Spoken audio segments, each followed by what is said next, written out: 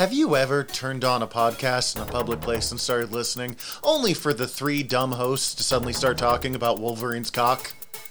Well, it might happen if you listen here. So, here's your friendly content warning that, we're gonna probably talk about Wolverine's cock, and we'll definitely swear a bunch.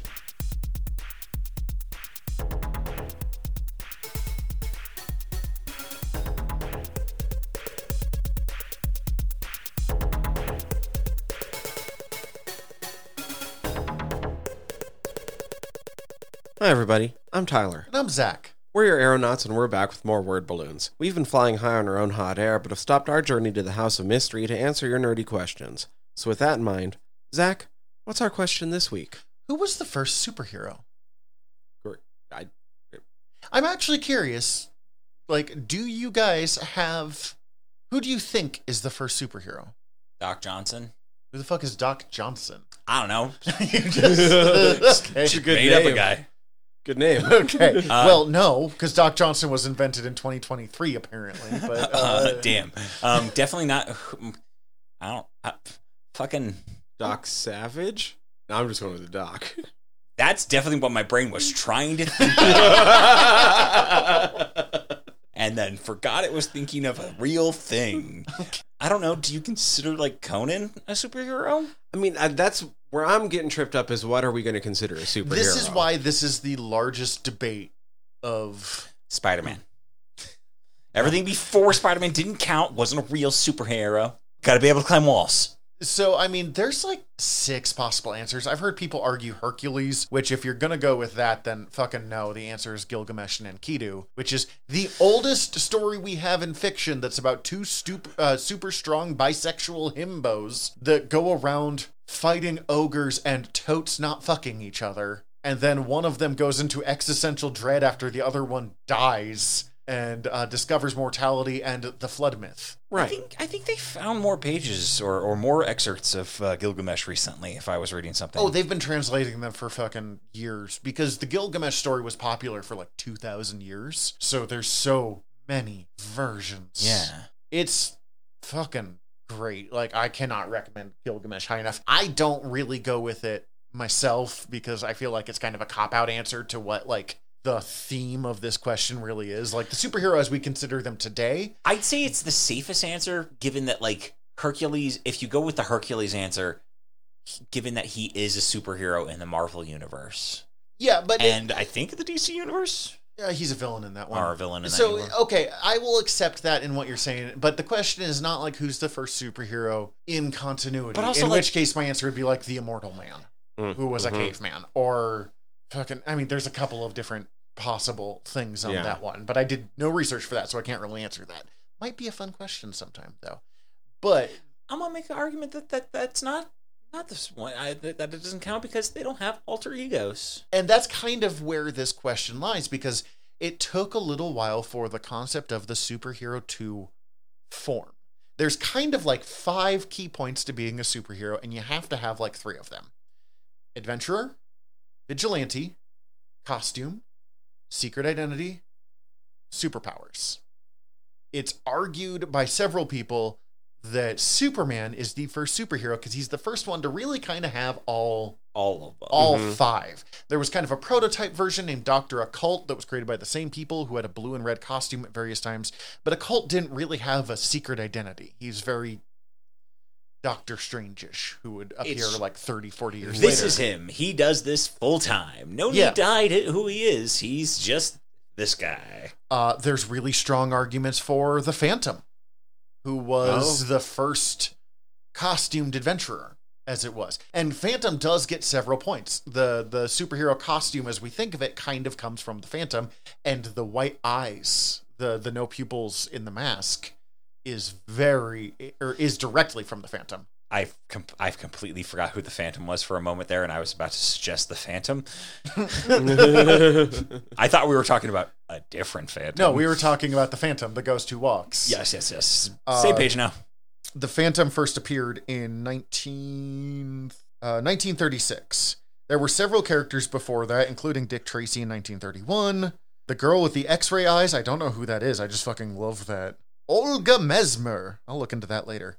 The Moon Man, who is just like pulp vigilante, except he wears like a Mysterio helmet on top of like his suit. Okay. And to look like the Moon and shoots people. The Moon Man's fucking amazing. You showed me some of the art for the Moon Man before. It is cool as shit. We are going to do similar to my Golden Age characters I teach you. I'm going to do one where I teach you guys about pulp characters because they're all buck wild. Conan was developed in 1932, and there's argues that he counts. I argue that he does not at all. He's not a hero. He's not a costumed adventurer. He's not a particularly good person. The Shadow first appeared in 1930. The first... There's a couple of kind of real choices. The first comic strip character to ever kind of appear as a superhero is a man named Hugo Hercules. He was created in 1902, and he had 17 appearances, where he's just a super strong man that travels around town helping people out. But it's old 1902 comics, so they tended to be like single panel stories. And it's like him holding up a car so a guy in the car can like kiss the girl in the window of the second story window. Yeah. They're cute. They're like weirdo, but they're not.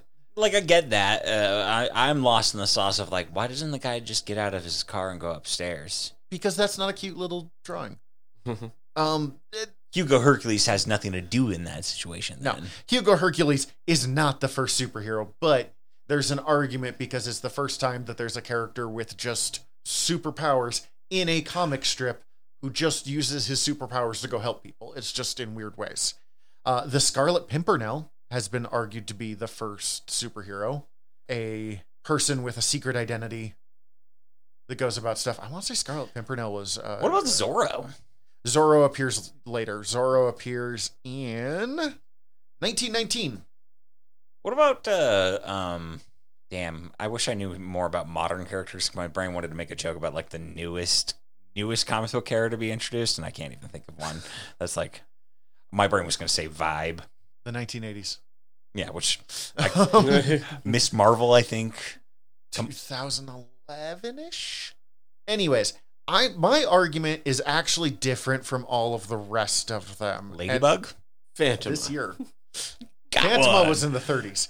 Mine came about in 1930, and it is the character, the Golden Bat. The Golden Bat, also known as Phantoman or Phantomas, is a Japanese character from a... Oh, God. Okay, so Montanan trying to say Japanese thing. Kamishibai, which is a paper theater thing. So basically kind of like shadow play stuff. That is arguably the world's first superhero. They would later do a cheap anime thing where he's just a Batman ripoff. But in his original appearance, he was a being from ancient Atlantis who was sent forward 10,000 years to battle evil. He has a golden skull-shaped head, and he wears a green and white swashbuckler outfit with a high-collared red cape and a rapier. And he has superpowers, including superhuman strength, invulnerability, and the ability to fly. And he lives in a volcano. That's rad. Yeah, right? Does he have an alter ego? Not really, which is where he doesn't. He has a strange costume. He's an adventurer. He kind of fights crimes, vigilante, whatever you want to go with it. And he has superpowers. So he has like 4 of the 5. 4 of the 5. If we go with my very loose, like, here are 5 factors, you have to have 2 or 3 of them to kind of count. He does appear in comics and manga and anime later, but he was, I guess, paper theater was popular before World War II and then didn't really survive the seismic cultural shift in Japan that happened post World War II. At least not on the same scale.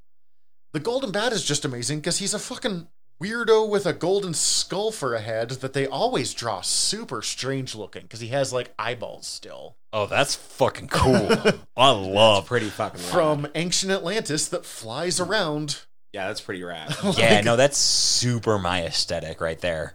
Oh my God, there's amazing. If you want interesting stuff, just go on Google and just Google image search the Golden Bat. There's a couple different versions over the years. So this is a 70s cool. one Yeah. that is very kind of Ultraman aesthetic. Here's one. I'm sorry, this is visual stuff where he's got the full swordsman look that's just bizarre. The bright green and the big frill and stuff. Like but he's a got ruffled a giant neck. skull. Neck. What is that called? The Collar? strange. I could see him hanging out with Grimjack. Oh my God, yes. Musketeer, that's the word I was Holy shit, Tyler. You just created the greatest comic book crossover of all time. Copyright us. Copyright us.